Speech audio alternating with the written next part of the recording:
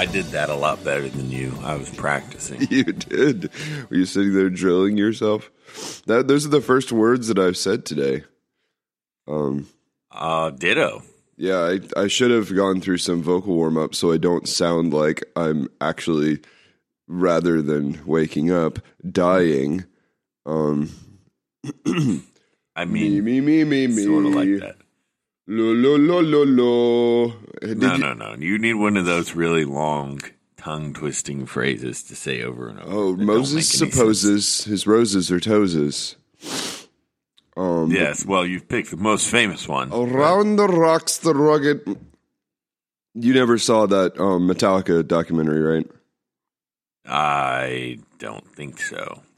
Some kind of monster. The lead singer of Metallica, James Hetfield, has a cassette tape that a vocal instructor gave him at one point, like in the late 80s, I think, because he was shredding his voice. And he still uses the same cassette tape.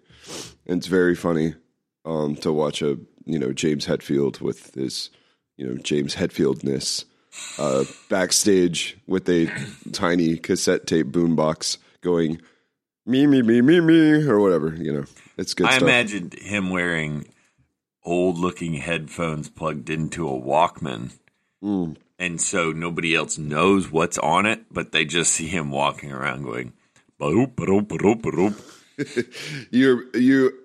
yes, except the tiny boombox and the very not Metallica style voice that he's imitating is also part of the fun. Ooh, true. That didn't help at all. My voice is getting deeper now. Oh, well, I think you've probably noticed, but I might as well mention it, that my voice is coming through in absolute crystal streaming clarity, coming in at a purported 1 gigabits per second. One of the gigabits. Mm-hmm. You went in and exchanged your megabits, your measly pile of megabits, for a giant gleaming gigabit. A single monolithic gigabit, which is probably more actually like 600 megabits, but I'm going to pretend it is. So that's why it sounds so great. Oh, I was. You were wondering, I know. Yes, I mean, I was just assuming that as I decompose over here, that you're absorbing all of my podcast power, but I didn't realize it was something less metaphysical and more literal. There's still time. Yeah. So you have a see the we could talk about the travails of networking for probably longer than we should on a podcast that isn't Cameron and Buck are setting up internet. But what so are you have drops? Is your computer hardwired? You have a Cat 7 or something? Aren't there cats past 5? I know there's a Cat 6, right? I have laser setups. Yeah, no, they put fiber where I live. Yeah, but now what? There's a fiber plugged by my computer. Oh, whoa. And then okay. There's a modem with fiber plugged into it, and then there's a Cat 6 cable. Okay. Going into my computer. Okay, I'm sort of getting it now. I didn't realize. So, what does the fiber plug look like? Is it cool? Is it like a glowing? Is it pulsing? Have you never used fiber before? No, I've not. I've lived in apartments. No, I've not lived in an apartment that was blessed with the fiber. I'm mostly dealt with it for work. Okay. Yeah, they're little glass tubes, and there's 2 of them, and you plug them in. Wait, glass tubes? That's what fiber is. Yeah, I know what fiber is, but what is the... I'm saying if you look at it from the top, right? Okay. It's the terminus of 2 little glass fibers, like strings. Yeah, and then there's then there's a cap over them that sort of is what actually interfaces. And then, there's 2 of them. I see. Okay. Your description of it is more intimidating. It looks like 2 optical audio ports next to one another. That's exactly what it looks like. Okay, cool. The way you're like, well, if you examine from the top down, they're glass Well, tubes. let's just imagine that people don't know what an optical audio cable is. Yeah, I think they're just more lost than me, though. Okay, so they're You're just going to have to look it up. Why is it 2 ports? I have so many questions. Full duplex. Look up full duplex. That's getting into boring zone. No, I mean, we might move into a full duplex at some point, so I don't see what that have to do with anything. It's sending and receiving information. Well, those are both important parts of the process. Yeah.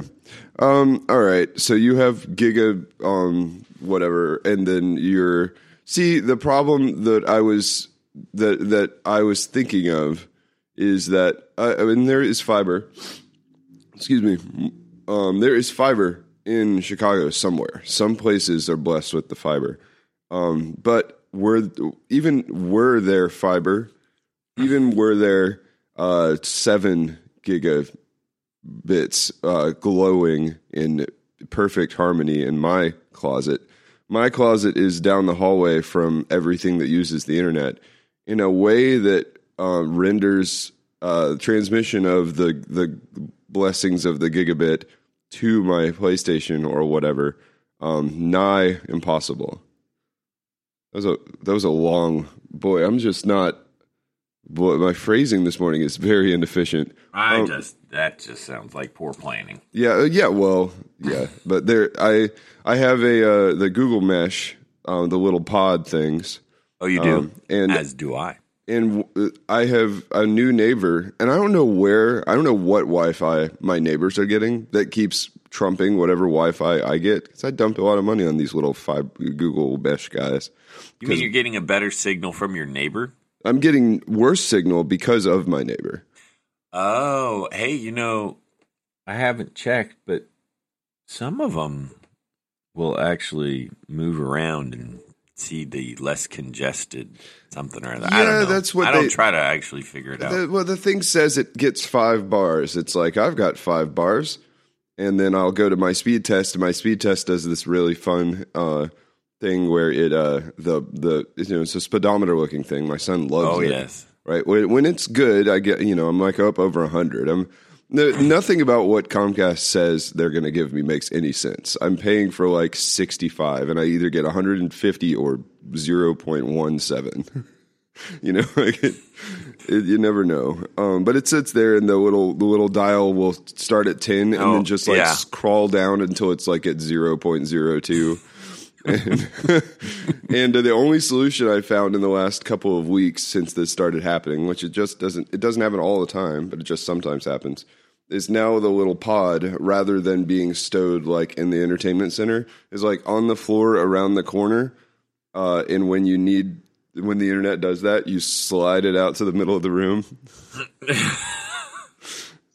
So.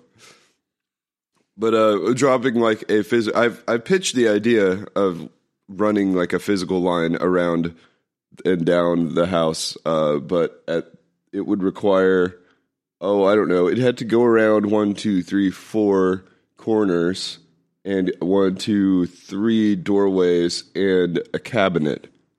If only there were some way to sort of like send that information over invisible wires, as it were. Invisible. Well, that's what I'm trying to do, but my neighbor's invisible wires keep tangling up my invisible wires. They do have a Ethernet port on them. Each one of them does. So if it's just a broadcast to you or whatever device, you just plug right in. Yeah, I mean, I've attempted that. The problem is the broadcast from the home.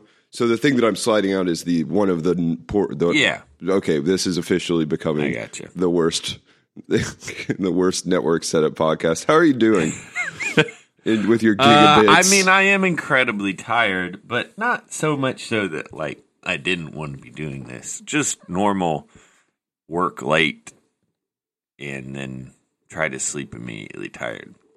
Yeah, I'm with you on that. I'm here. I have that to say. Oh, I found a cookie. Just found a cookie. Yeah, so I don't even know. Is this our first morning one since I switched shifts? I was thinking about it. We've gone through originally. I think we were late, and then we've switched to morning, and then we were dead late, and now here we are again, back with the morning special. All right, as of so today. that's it. Okay, so we're gonna have to push through. So what's happening that's amazingly interesting? Because there's a lot of things that happen, and a lot of them just bore me in life. All right, I'll handle this one. I bought a device finally. I've been meaning to get one for forever, and I think it is an interesting device in that the first time all you have to do is think of it and then perhaps use it for 1 second, and I think at that point you either buy yourself one or you never want to see them again. And that device, This is quite a setup, right? Let me I know. savor It this reminds setup. me. Okay, Yeah, it reminds me of the time that you and I, my setup anyway, and the resultant, inevitably poor payoff is reminds me of when you and I read about the device that was going to revolutionize cities. And you could only they called it it. and you could only put it together with a screwdriver or like That thing. all I that love was that required. you remember that because we must have heard the same thing about it. We talked about it. It was like late That high was school, the most early disappointing college. thing ever. Yeah, revolutionize cities. They told us. Yeah, we should give that full setup. Yeah, it was. So, and we were like, did they do it? Did we discover like teleportation or something? But then they said that you'd only have to use a screwdriver to put it together, which blew my mind the rest of the way. right. And it was cities would be built around it. It was a changing point for Okay, they may have not said a changing point for civilization, but they certainly implied that. Yeah, they said, you're right, it wasn't that it would revolutionize cities, it was that cities would be built around it. Because I remember thinking, is this like is it like a matter, like, did we discover, because there were so many parts to it. There was the idea that a city would be built around it is bigger than like, oh, we discovered a jetpack or something, right? It was like, this could be like a matter creator or something. Like we could be moving into a whole new world of what physical items even mean. I just remember I'm really doing a great job audio wise over here. I just remember us just racking our minds as to what it could be. Ladies and gentlemen, the product that we're talking about was the Segway. Aha!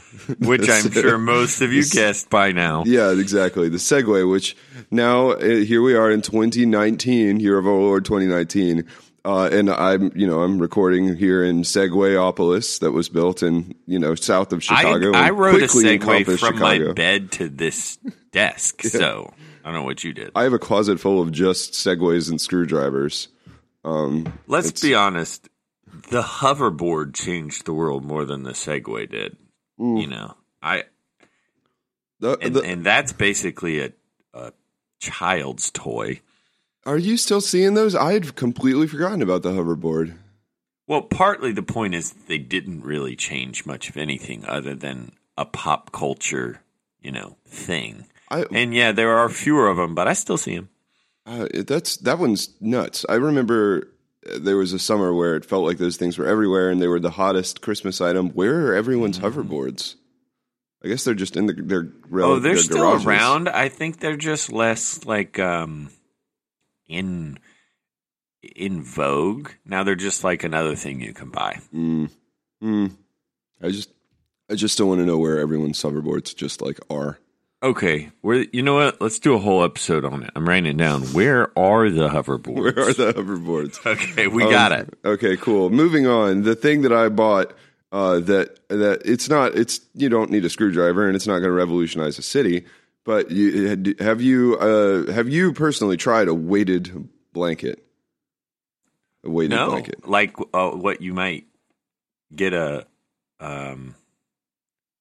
I've heard of them, but only for like children or certain autistic people. It's helpful. that kind of thing. I do not doubt that. As someone who is neither of those things, but is a human being who likes to feel like they're slowly being crushed for some reason, that's why I'm saying if either you will think of and or try a weighted blanket for 1 second, and you will either say what I said, which is, "Wow, this is very calming." You know, to have like it's like 15 pounds or something. Like the way that it works is it's sort of a quilt, but each segment of the quilt seems to be full of sand or a little bit of sand. So the cumulative effect is it's okay. Yeah, like that appears to be the technology we're dealing with. I thought it here. was just like there was fiberized depleted uranium sort of woven into it. I got the cheap one. Oh, yeah, sand model. It's just sand. But Shannon like laid under it for a second and said, "No, I feel like I'm dying." Like I forget what she said. Okay, so your description makes a lot of sense. Yeah, now, because it's not that you. Okay, so it's not that you think it's a good or bad product once you use it. It's just going to completely polarize between types of people who it would feel good for and people who would absolutely feel terrible under it. Right. Like the only reason I didn't buy a heavier one is the heavier one was a good deal more expensive. And I was like skeptical because I bought my sister one for Christmas, and I have always thought, that seems like the kind of thing that would be nice. But like, yeah, it's a not an extreme sensation by any means, but like it's either a sensation that you're looking for and will help you sleep better, which it has materially helped me sleep better in the past week, or it is a awful sensation that you want no part of. So I'm highly claustrophobic, but the idea actually sounds right to me. Like I do want to be sort of encased, sort of, I don't know, like set, almost like vacuum sealed into comfort, if you will. I think there's a Reddit for that. Yeah, might not go there. No. All right, okay. I don't know how one tries one of these things without buying one, but I could just go ask around. I mean, you could just Amazon one. Or you know what? I will try it. I'll get under my blanket and I'll say, "Hey, Abigail, start throwing crap on me." More, heavier. Yeah, heavier. I need to buy. Are there like versions of this blanket where they have like a progressive weight scale, and you know? I think the blanket and the hoverboard share a somewhat distressing commonality, which is this is one of those products that just sort of appeared, and it appeared without a clear winner in the marketplace, and it just sort of has become a product that you buy whichever one happens to be on sale on Amazon, which I think is generally sort of an unhealthy marketplace pattern for our society. Because I have no idea what brand the one I bought is, and I have no real knowledge of like where it came from or like what is actually inside of it or anything. And no trust with Amazon and their sellers to do me right by that. Yeah, I mean, it may be partly because I'm less poor than I once was as a younger man, or just the novelty of it. But yeah, I'm getting real burnt out on the just plethora of Amazon options, none of which I have any understanding of who makes them or what their point is or why they're a different price than another thing. Yeah, and the if you go look at, I'm looking at results here, and they're from a zillion, they're from brand names that sound like they were made in order to get something on Amazon, not like it was an existing brand. Oh, yes. We've got. Oh, by the way, if you don't know it, there's some site. Dadgummit, my friend told me the other day. I went there. Basically, you input any Amazon URL of a product you're looking at, and it does an analysis on its comments, and stars and everything, and gives you a readout of the pattern of them over time and whether or not that indicates possible fake reviews and how likely those reviews are to have anything to do with the actual product being what it is. It's really interesting because they clearly took some time to try to generate some usable info from the history of comments on these.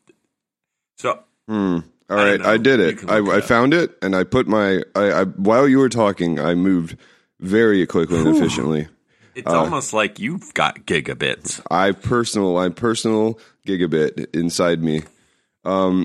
Really, the gigabit was the keyboard and fingers typing on it that we had inside ourselves the whole time. The review site seems to be fakespot.com. That could be it, yeah. Yeah, that could be. I mean, I need see what I need is a website in which you put the URL of a review site that analyzes fake reviews to find out if that fake review site analyzer is reliable. It's fake spot. Yeah. I put in. This is it. So I bought mine is from the very not at all fake sounding Boozio is the name of the brand of my blanket. It was it's got a solid C here over on Fake Spot. Okay, well, I've seen worse, all right. Okay. It's 60.0% of the reviews are reliable, which frankly for Amazon that seems pretty high. I'm going to give myself a C. Seems to be a passing grade. Wait, I can click. Yeah, I mean, look, you've already decided to buy it on Amazon. Yeah, I'm sleeping under this thing. You're going to accept a C. I mean, nobody's arguing with that. So what I meant is that like this product appeared not via, as far as at least in terms of how I learned about it. So I mean, my sample size of one is that it appeared as sort of a product that materialized out of Amazon deals, and not because there was like one driving brand. Which I believe is very similar to the hoverboard situation where the hoverboard TM might actually be a thing, but what ended up happening is people just bought whatever hoverboard was on Amazon in their first result. And I believe a lot of those were, okay, I just refreshed. Okay, no, it's still a C. Okay, I reanalyzed. Did you write a comment and then go back? No, there was a reanalyze button. So, anywho, there was hoverboard explosions, right? Like, so if some of the extremely unreliable, So, like, and then like that product, I mean, I guess it's still around. Let's see, hoverboard. Yeah, but like, it's a million different brands, ranging from $98 to $1,799. Oh, that's the one wheel. There's your actual brand. It's 10 times the price. Anyway, I don't know. I don't know that like this is a good. It doesn't seem like a good pattern. But then again, I guess like maybe the unified brand name of something isn't necessarily an indicator of anything. Yeah, it seems like competition in the market, but the way things are sold anonymously and the pace at which new products come in and off, it's just like there's no way to know anything. I don't know. I think maybe I'll just stop owning things. That's definitely a option. Now I'm looking at the sponsored products related to this item by such very real sounding brands as Hayute or Foozoop. That's FOOZOUP. We're not sponsored by Foozoop. Just, this is more of a brand. This is more of a. That's right. Get out to it. Get in touch with us, CameronandBrock@gmail.com. If we could land a sponsorship, it's definitely going to be one of these fly-by-night Chinese companies that need some exposure. That all the brands will sound either like a vaguely non-English word, but sounds like it should be, but isn't, or just outright combination of Chinese words. Like that's probably 80% of the brands on Amazon now. I sort of respect Hayute for not even bothering at some point. Other Foozoop, I feel like tried and just swung and missed. And then we've got Z Nest over here. That's 3 Z's and the word nest. All three of those brands are name. Also, the brand name is in all caps, which I really feel like is somewhat of a dead giveaway. But yeah, there's a the brand ends up being a sort of a disposable, like indicator that standing between you, what's literally you, and like drop shipped Chinese goods. And I feel like we should have seen this coming, like as a society, because like remember when like Monoprice came out, and all of a sudden you realized that you could go get a USB cable for 63 cents on Monoprice instead of like get like shafted for a 90% markup at Best Buy. Or like when HDMI cables came out, they were like $30 to $60 a piece, and you could go get an HDMI cable for like $2.99. So like there are certain types of products where I'm like, we were all very excited to like bypass literally the entire market, like every possible middleman between me, the consumer, and you, the Chinese factory. But I don't know. Like I don't know. No, I mean, I still what think I mean? No, I totally do, and I still think that it's probably a major plus to exist for a lot of things that are just made to steal people's money who don't know better. Right. But because of Amazon, it's expanded into some kind of uncontrollable spiral of craziness. Now, I don't know that it's destroyed the ability to have other brands. So I don't mind it so much. I just have to realize what's happening and decide either to focus a purchase on something like, legit and expensive or not. And so that all depends on how serious I am about having that thing long term, I guess. Yeah. Or trusting my life to it or anything. Well, it's kind of removed some of the.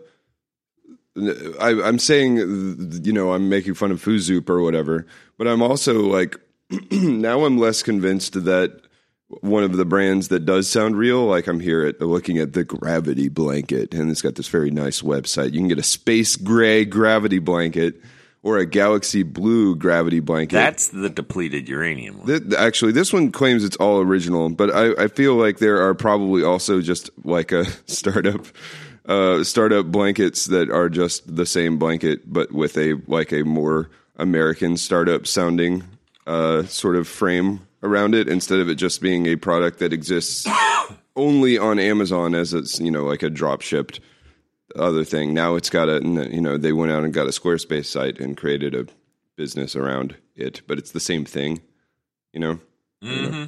Yes. Really, now I'm sounding like the people that we've made fun of really early on people that we made light of really early in the podcast, who are always Nice save.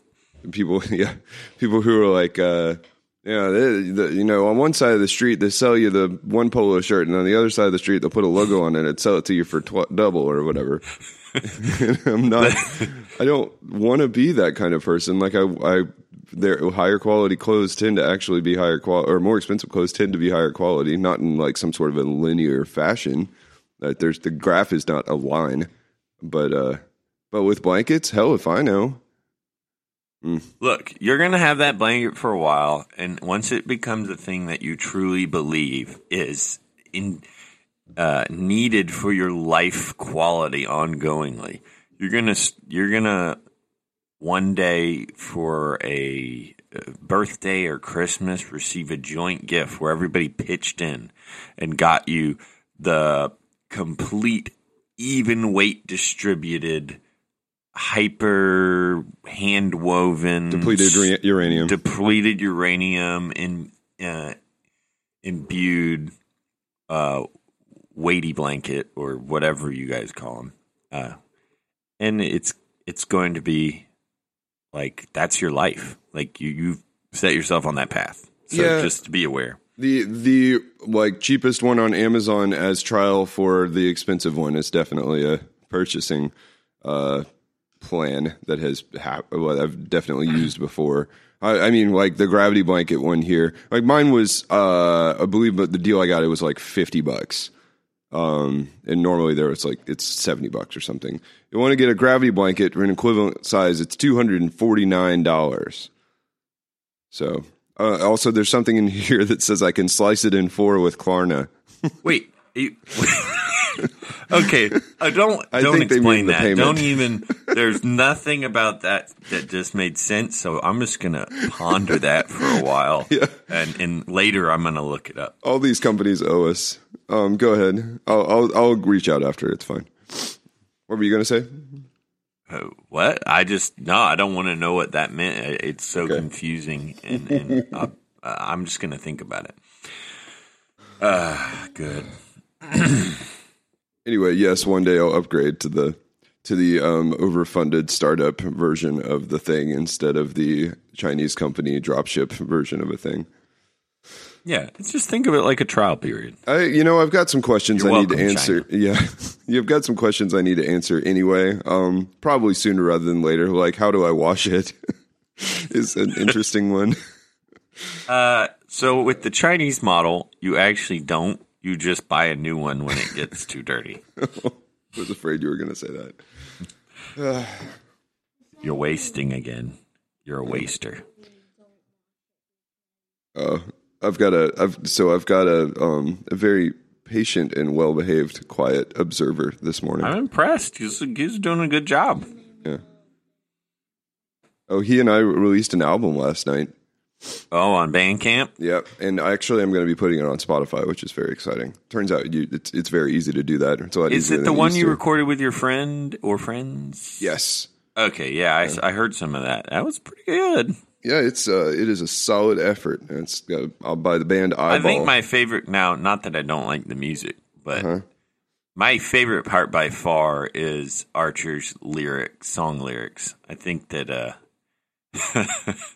they're just like, I mean, I'm not really being facetious. Like, it is, a nascent attempt, sure, but like, they're somehow intriguing. Like, they're not just what you would expect a kid to say. You're like, what's going on? And then you're like, I don't know. I mean, some of them are, but like, I don't know. It's still very engaging. So good job, Archer. Yeah, so as part of this process, like putting together this album, I do put all the lyrics into Bandcamp so you can read them.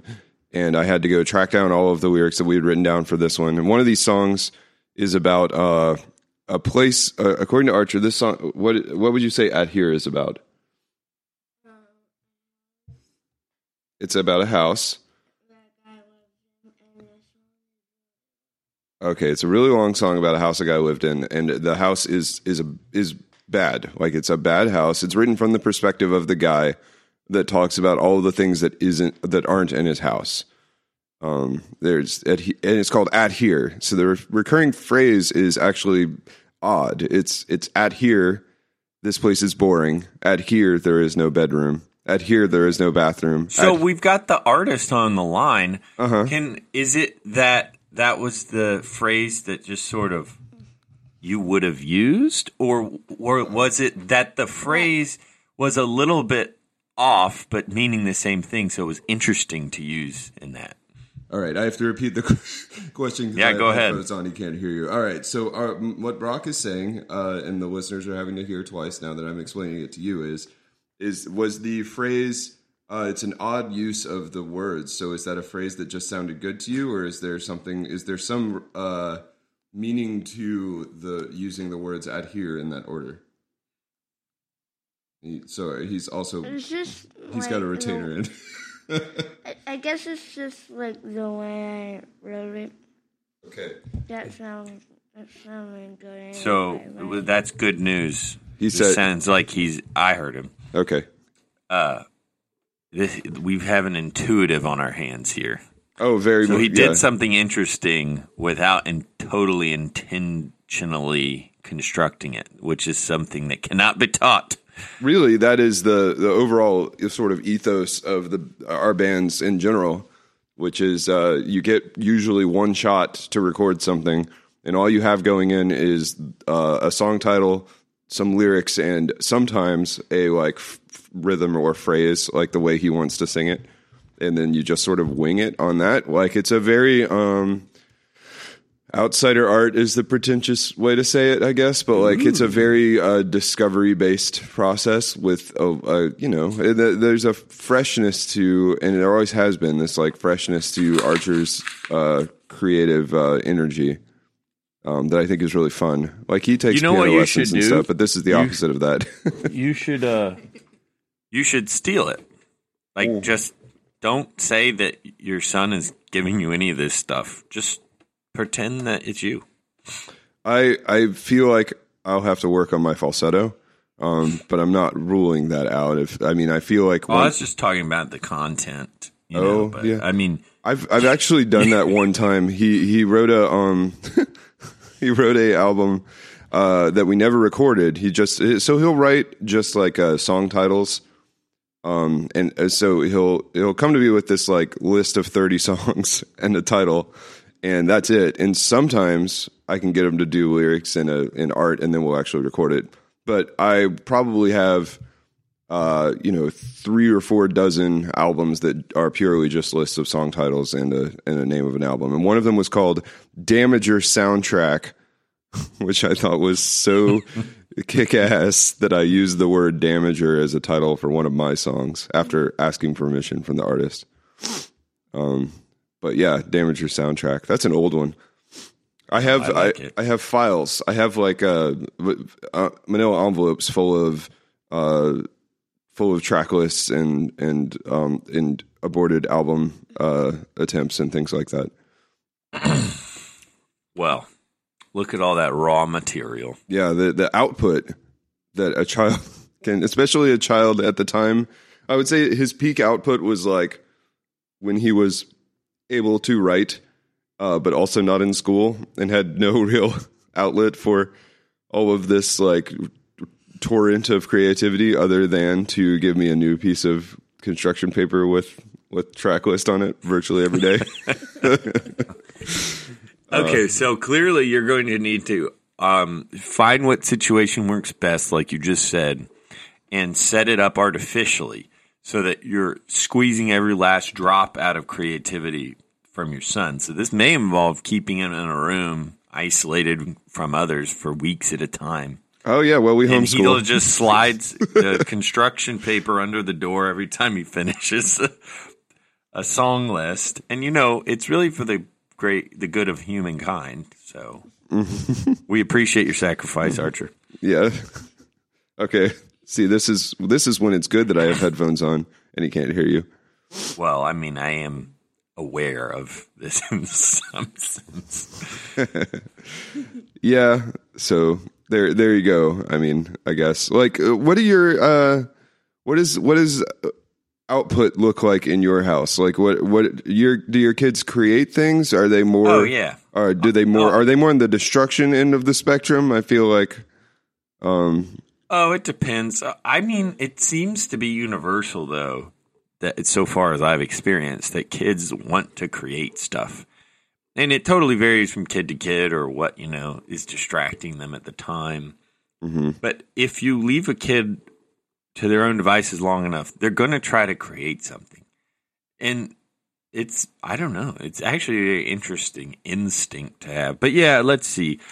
My oldest son, Winston, he's generally a drawer.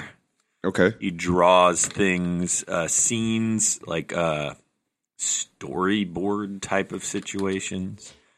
That's and nice. Then Liam, middle child, is much more abstract. He'll get really into he'll be using a spirograph, but then he'll imitate the spirograph. He'll make a spirograph and then he'll imitate it with a hand-drawn one, and then he'll imitate it with just colors. And it's totally beyond my comprehension how he's coming up with it. But yeah, it's just in his head. And he's like, see, and this is what it means. Can't you guess? And I'm like, no, that's great. I don't. Yeah, it's interesting. Jules is a little young. Sure. Oh, Jules likes crafting. He likes to build things out of trash. Oh, he started getting upset that I was throwing things away. because, it was perfect to build something out of. Yeah, almost every box that comes into this house ends up turning into an invention either by one of our kids. Yeah.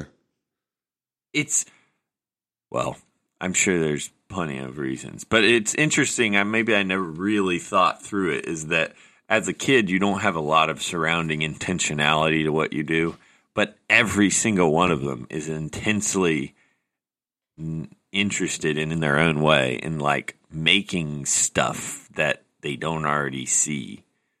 Yeah, or like the way I've thought of it was the Archer. Like I just sent you a link to a photo, or I sent you a photo rather, and this is Archer's episode list to a show called Seek Adventures, which is like there's 35 episodes in season 1 and 20 in season 2 and 20 more in season 3, and this is actually an early picture.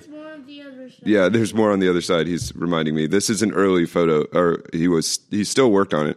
So there are, episode titles galore. There's 3 more seasons worth of episode titles, all squeezed onto this one piece of construction paper eventually.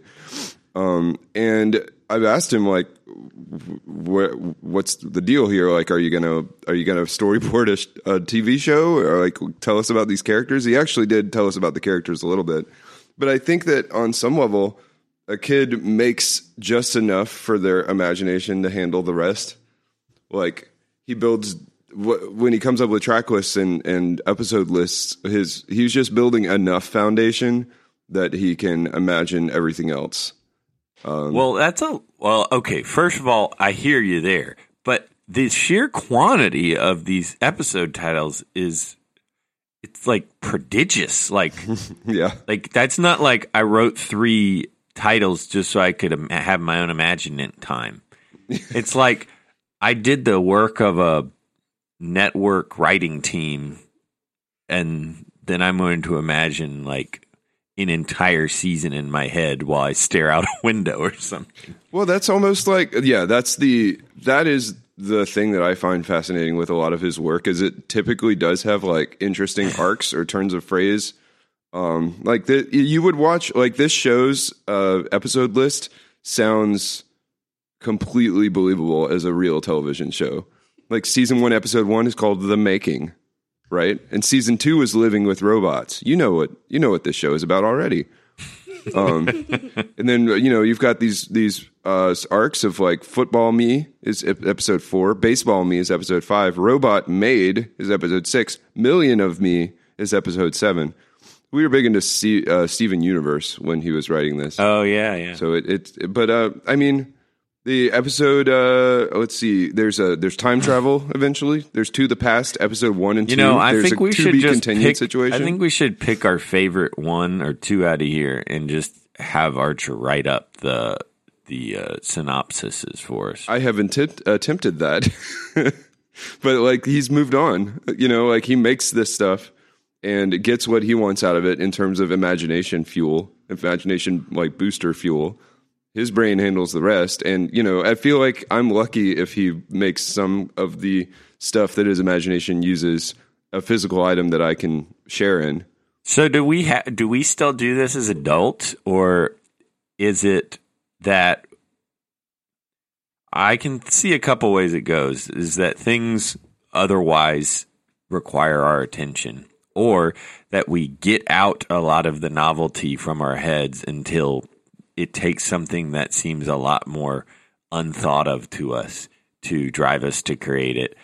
Or do we just like lose the ability to do so due to brain structure?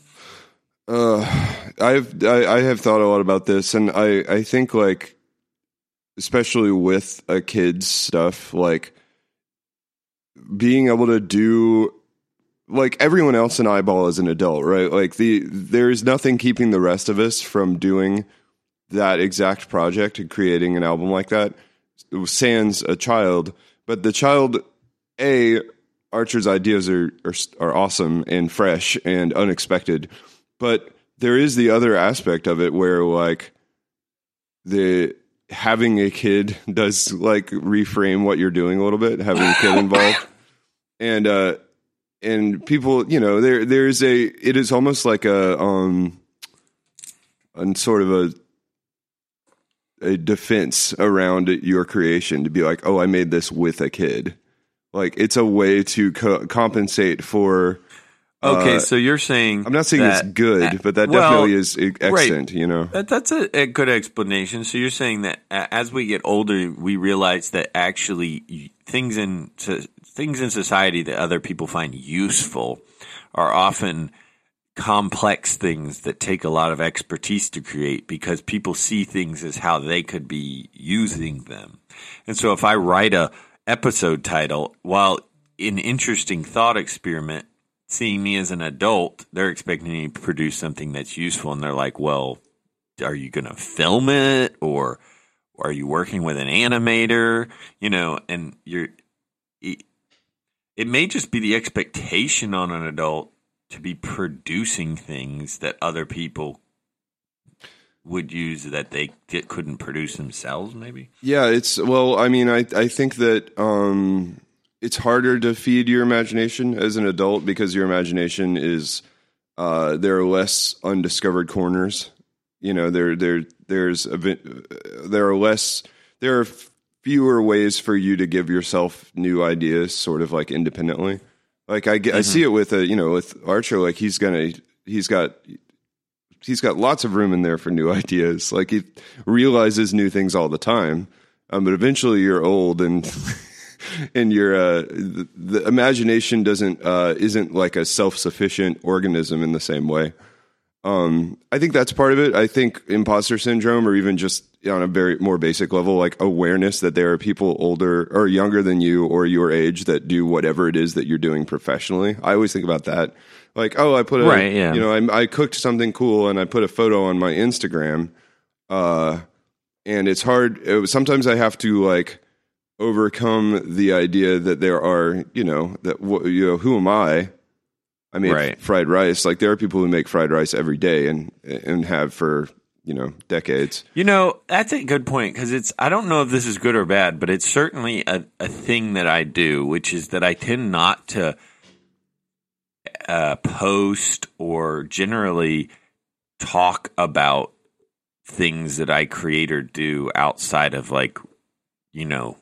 close acquaintances that I know their background or they know me at least, right? Because I don't want to just constantly imagine that what I'm doing is subpar to what somebody else could do about the same thing. And I guess, too, I don't want to be reminded of that when I put something out in too wide a swath. Then I know somebody's looking at it and being like, oh, okay, well, I'm glad that makes him happy. Sort of like this. I feel this distant condescension, intentional or not, Some of it's very practical. To the work. Right. Like and I feel like even with this podcast, right? Like I'm not out there telling everyone about you got to listen to this podcast. Podcasts are especially strange because unlike like your band or something or like even a drawing, right? Like you tell like somebody, hey, look at this drawing. And they go, oh, cool drawing. And like that like social interaction has completed in like 1 second. Like they looked at the drawing and they could look at it more, but they've at least like performed the transaction of I created a thing, please ingest my thing. Whereas like a band, now you're up to like 30 seconds to 90 seconds to potentially an entire song before somebody could reasonably say, oh, cool band, nice job with that music or whatever. A podcast is really hilarious because if you tell someone about a podcast, then you're asking for 69 minutes of their time. Like there's not really a way to listen to a clip of a podcast unless you go full promotion and make a YouTube supercut of your best podcast moments or something. I've asked you to do pretty much every time we record it, and I still haven't seen anything. I asked Archer to do it, and here we are. Make us a title. Oh, I didn't ask you to do it. I was joking. Don't worry. You don't have to do anything. Daddy's lying. Daddy's lying. Yeah, no, I think that being able to publish anything to the world also makes the creative process a lot weirder than it used to. Or like the decision-making process around who sees what you make is a lot weirder. And I think has made the doing something for its own reward sort of avenue. It feels like that's happening less, but then again, the internet, if it isn't happening on the internet, it might as well not be happening as far as my awareness of it. So who knows? Like maybe there are people who make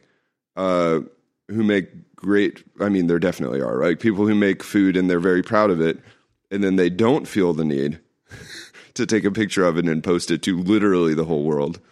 And they get that it is its own reward, or it's the reward is contained within the people that you serve it to or whatever. I do find it hard to find complete reward in just creating something and no one ever seeing it, right?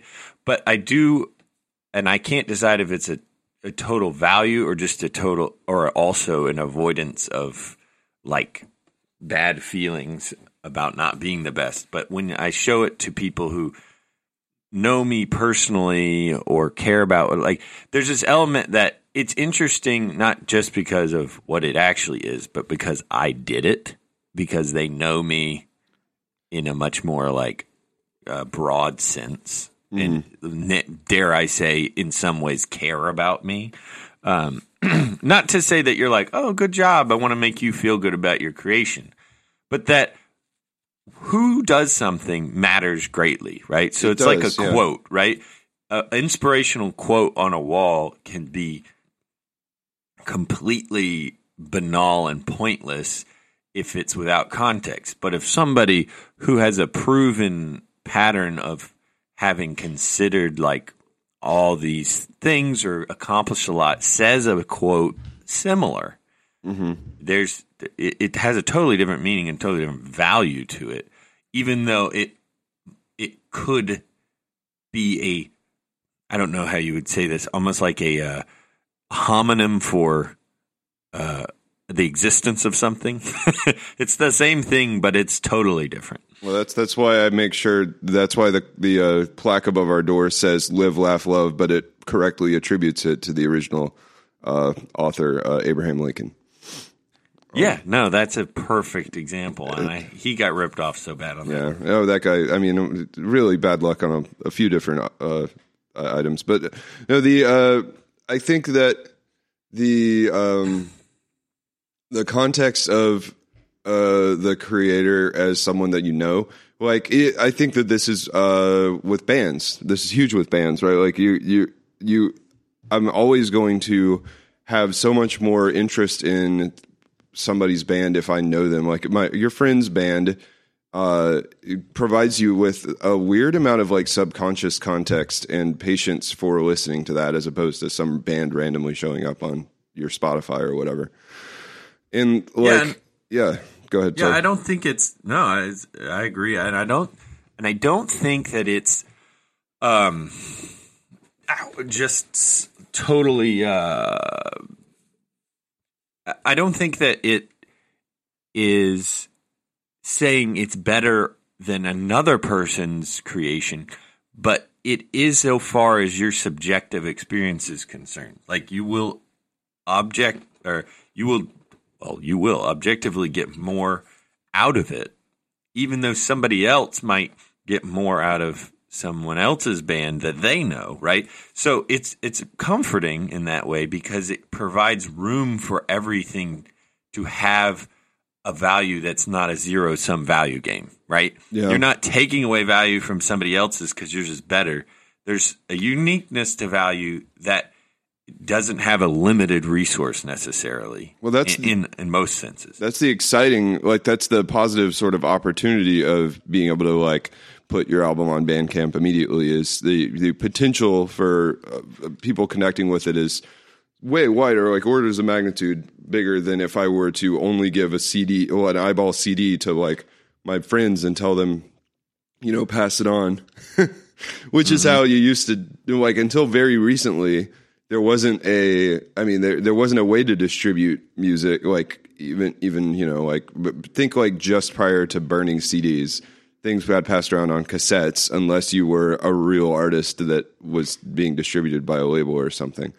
Right. It was a guy standing on a well-trafficked street corner handing out cassettes and a little pamphlet, and then you're obligated to pretend to want to take it.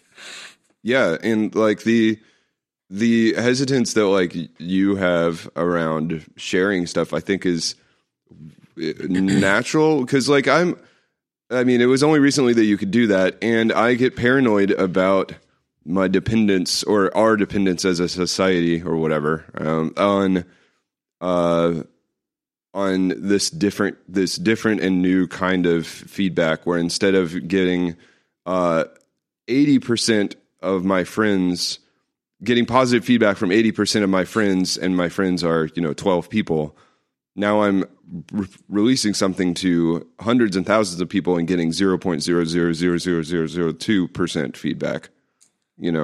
Like it feels exciting to put it out into all of these people, but the quality of the feedback and the kind of like positive vibes that you get from it are different. But people do it because you never know when you're going to strike gold, right? And all of a sudden your thing gets picked up by something or retweeted by someone or whatever, and now all of a sudden 100,000 people like your thing. Does for you personally? Does that experience? What about that experience is the most like exciting for you, or what about that experience gives you the most feeling of meaning, having done something meaningful? Oh man, it's such a it's a collision of ideals, really, for me. Like, I don't want, like, when I put a picture of food on Instagram, I don't want it to get picked up by Instagram food pics and retweeted to 5 zillion people. Like, I don't really care. You should start cutting that stuff in half, man. What? Oh, yeah. I know. I need to release more slow motion videos of me tearing my food in half. No, I think, like, I want, even with, yes, very funny, Archer. I want the right kind of thing to happen, which is a very like romantic, idealistic way to look at like anything that you make. And it's a battle of like, I want to tell people about this band or this song or this creation or whatever, but you want like attention, but you want like to also dictate the quality of the attention a little bit, which is why I don't flood everything with hashtags and like totally quote unquote sell out social media stuff. Like, I don't promote this podcast is like the purest example of this, actually, because I do zero promotion. I like under duress have a Facebook page that has like 9 people that like it. And because I feel like I do not in any way want to like sully the dialogue that we have vis-a-vis like making clips of it, being like, you won't believe what Cameron and Brock talked about this week. And like you would find me quickly being like, so I don't think it's working out. Yeah. Like it's weird. Like, you want to there are avenues for promotion, but it's like, why are you promoting and what's your actual goal? And maybe the way I see it is old, but like I feel like there's a sacrifice of like dignity at some point when you're just slapping 60 hashtags on something that I don't want to cross that line, because I don't know what like success for this podcast for me is. Like, we record it every week and we have this like really interesting, corpus of dialogue that we always will have done.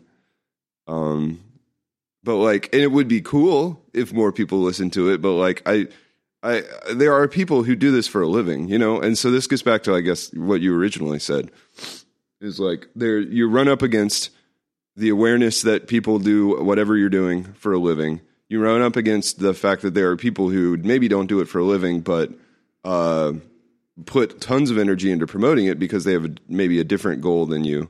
although everyone's goal is, success would be cool for anybody, right? Attention is something that almost anyone would like. Otherwise, why are you doing it at all? Right. Okay. So through that exposition, I think one thing that I am recognizing is that it's important to align the value of the thing with the actions that enhance that desired value. So it's going to be different for everything, right? So in this case, there's nothing about it that its value is, if not antithetical, certainly not for widest release. Yeah. Like, that's not its value ever. Even if you wanted to promote it, you're just arbitrarily deciding that's a value you want to have for it when it doesn't at all make sense for that thing, right? Yeah. So I guess it would just depend. Yeah, I guess it would take a real thought to say, okay, I enjoy this. That means I find meaning in it. So what is it about this? And then enhance all the aspects that would make that more like that.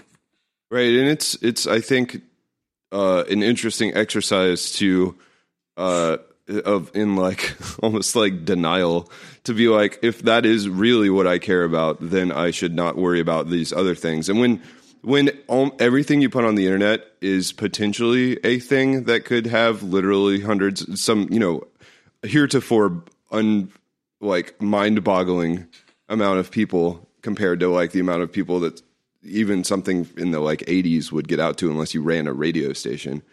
Right, like that's always looming, right? And it feels like an interesting exercise to say, like, to remind yourself that even though that seems readily achievable, or like something that should be a signifier of a success just because it's there and it's potentially a thing, to say, like, to remind yourself that that's not.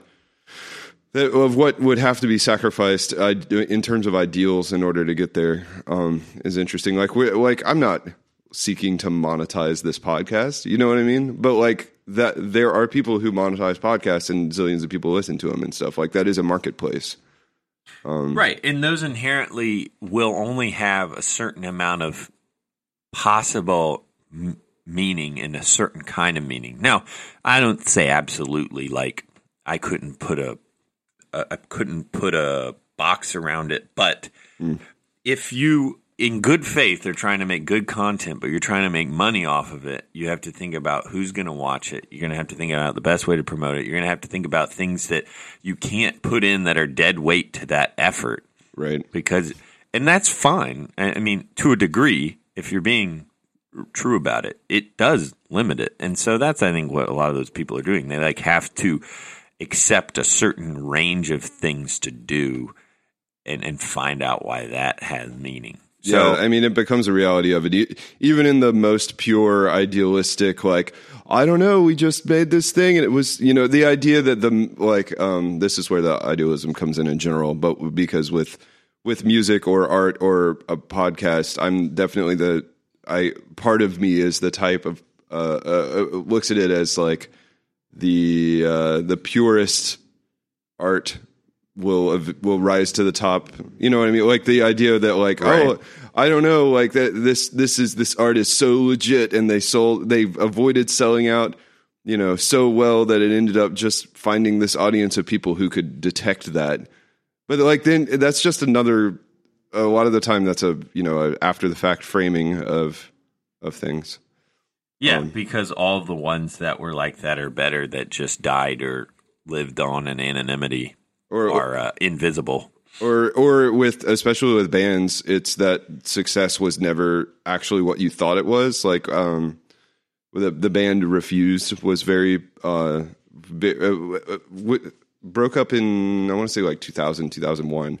And they when they broke up, at the time when they broke up, they played like one last show in a basement somewhere in the Northeast, I think, or maybe in Atlanta. And their album went on to like be this like really seminal album for a lot of people. And they did a reunion tour. I saw them on the reunion tour in front of maybe 1,000 people. And they, on their reunion tour, said, like, this was 10 years after that. And they said the amount of people they were playing for was just, you know, dozens of times more than the amount of people they were playing when they were a band the first time. And like, so that success of like their, you know, this super legit band that never sold out, they were all too idealistic anarchists to continue as a band at the time or whatever.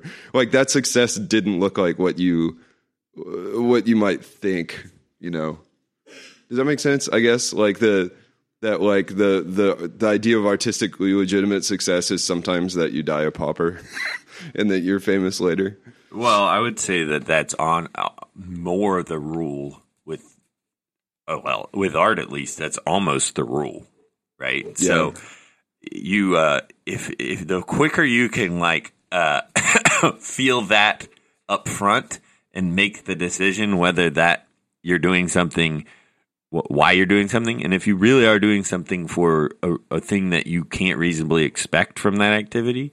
Yeah. Then, you know, do something else. There's no shame in that. But, I mean, you will not only produce something good for people, but you'll produce something good for yourself as well if you're like, okay, I see how this is going to work. I'm going to do it anyways. It's hard. I mean, it's hard enough to create things like while fighting your own like self-criticism and your own time limitations or your own ability to like tolerate you not doing it well as you figure out how to do it better, no matter what the thing is, especially as an adult trying a new thing. Like to be bad at something is harder the older you get. And with all of those things in play, as well as the opportunity to like put your thing in front of a zillion people at any point in the process, like that just makes it even harder to kind of create something in a way that is like healthy and its own reward and for you first and other people later. Because, you know, what ends up happening is then you end up tweeting, I'm doing this for me first and other people later, which is sort of self-defeating because you're telling other people that.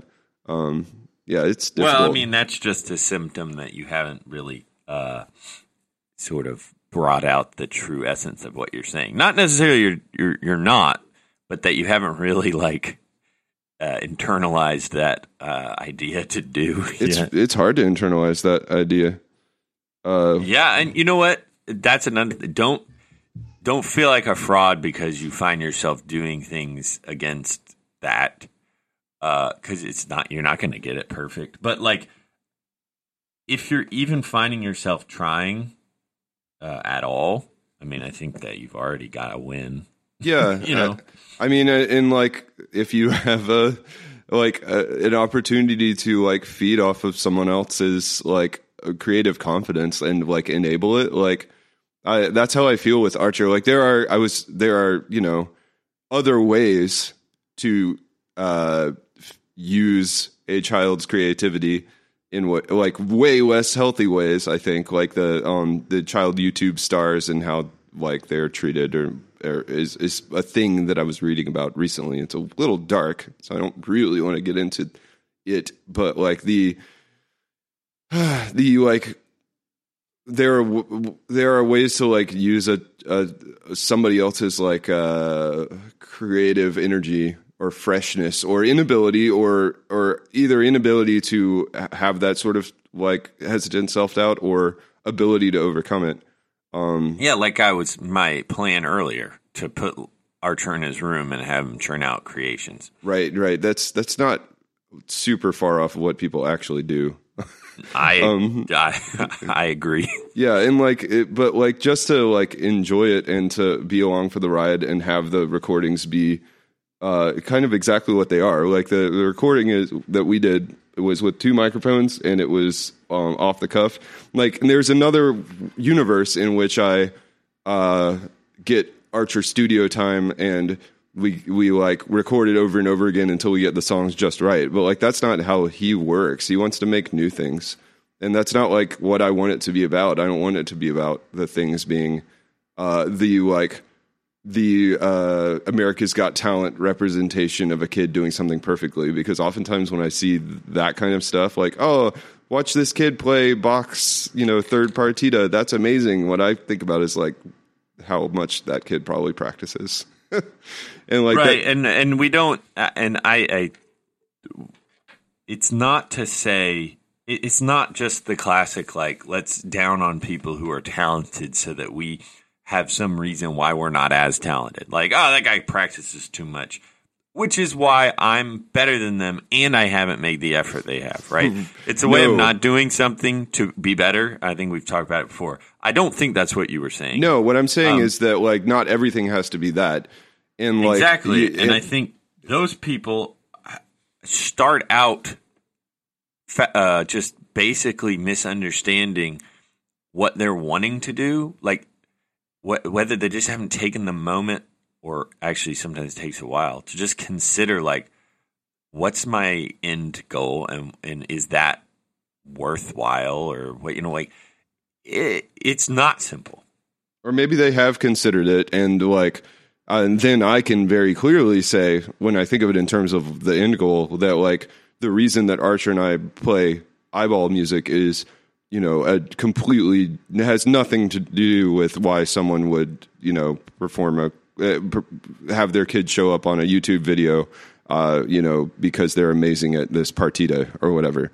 Like there's I just don't think people thinking of. I think that it's just so obvious, such a basic assumption that being good at something and being, and potentially being popular because you're good at it or whatever is obviously a thing to be aimed for, and that not everybody can get there. So it's okay to not do it or aim for it, but that's only for people who couldn't accomplish such a thing. Yeah. It's completely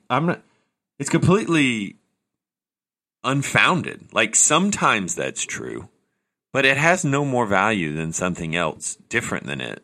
It's just a bad assumption. Yeah. Popularity is the only, or is the, it's sort of, there's two sides of it, right? Like, popularity is not necessarily the only metric for success, but also popularity as a goal is completely valid, and doesn't make, the thing any less valid. But the way I described it to Archer with Eyeball, especially with us playing this like improv noise rock while he also takes piano lessons and practices, is like, one of these things is practice and drawing. For example, the way I described it to him was drawing. I was like, you want to draw in order to get better and to learn how to shade, in order to like draw in the lines and draw neatly and represent what you want to represent. But also scribbling is fun, right? Like, and so for us, like, Eyeball is scribbling and other stuff is drawing. And the thing that makes something like scribbling hard as an adult is like, you could make a thing and put it on Instagram and be like, oh, I'm just started learning this, or like I scribbled this, what's up? And like, the chances of those things getting the amount of positive feedback you might be looking for are probably lower if the thing is a scribble and not a drawing.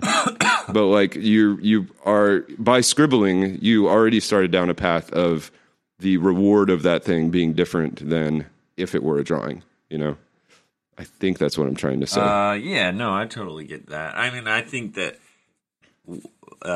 we have to spend more time thinking about our fundamental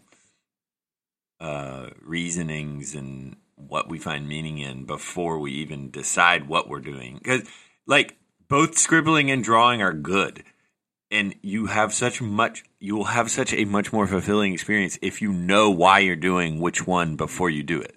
Not to say that, like, exactly why you're scribbling, right? Like what you're doing, that's a creative process. But the fact that you're engaging in the process, you know why you are, and you're content with it, it's like, it's just healthy. Yeah. It's basically.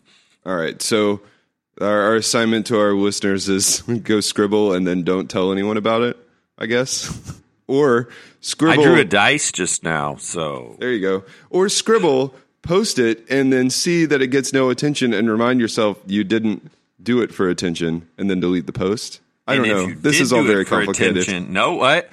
If you did do it for attention and it didn't get any posts, you're bad at that. So either get better Yeah. Or don't do it. Or add more hashtags.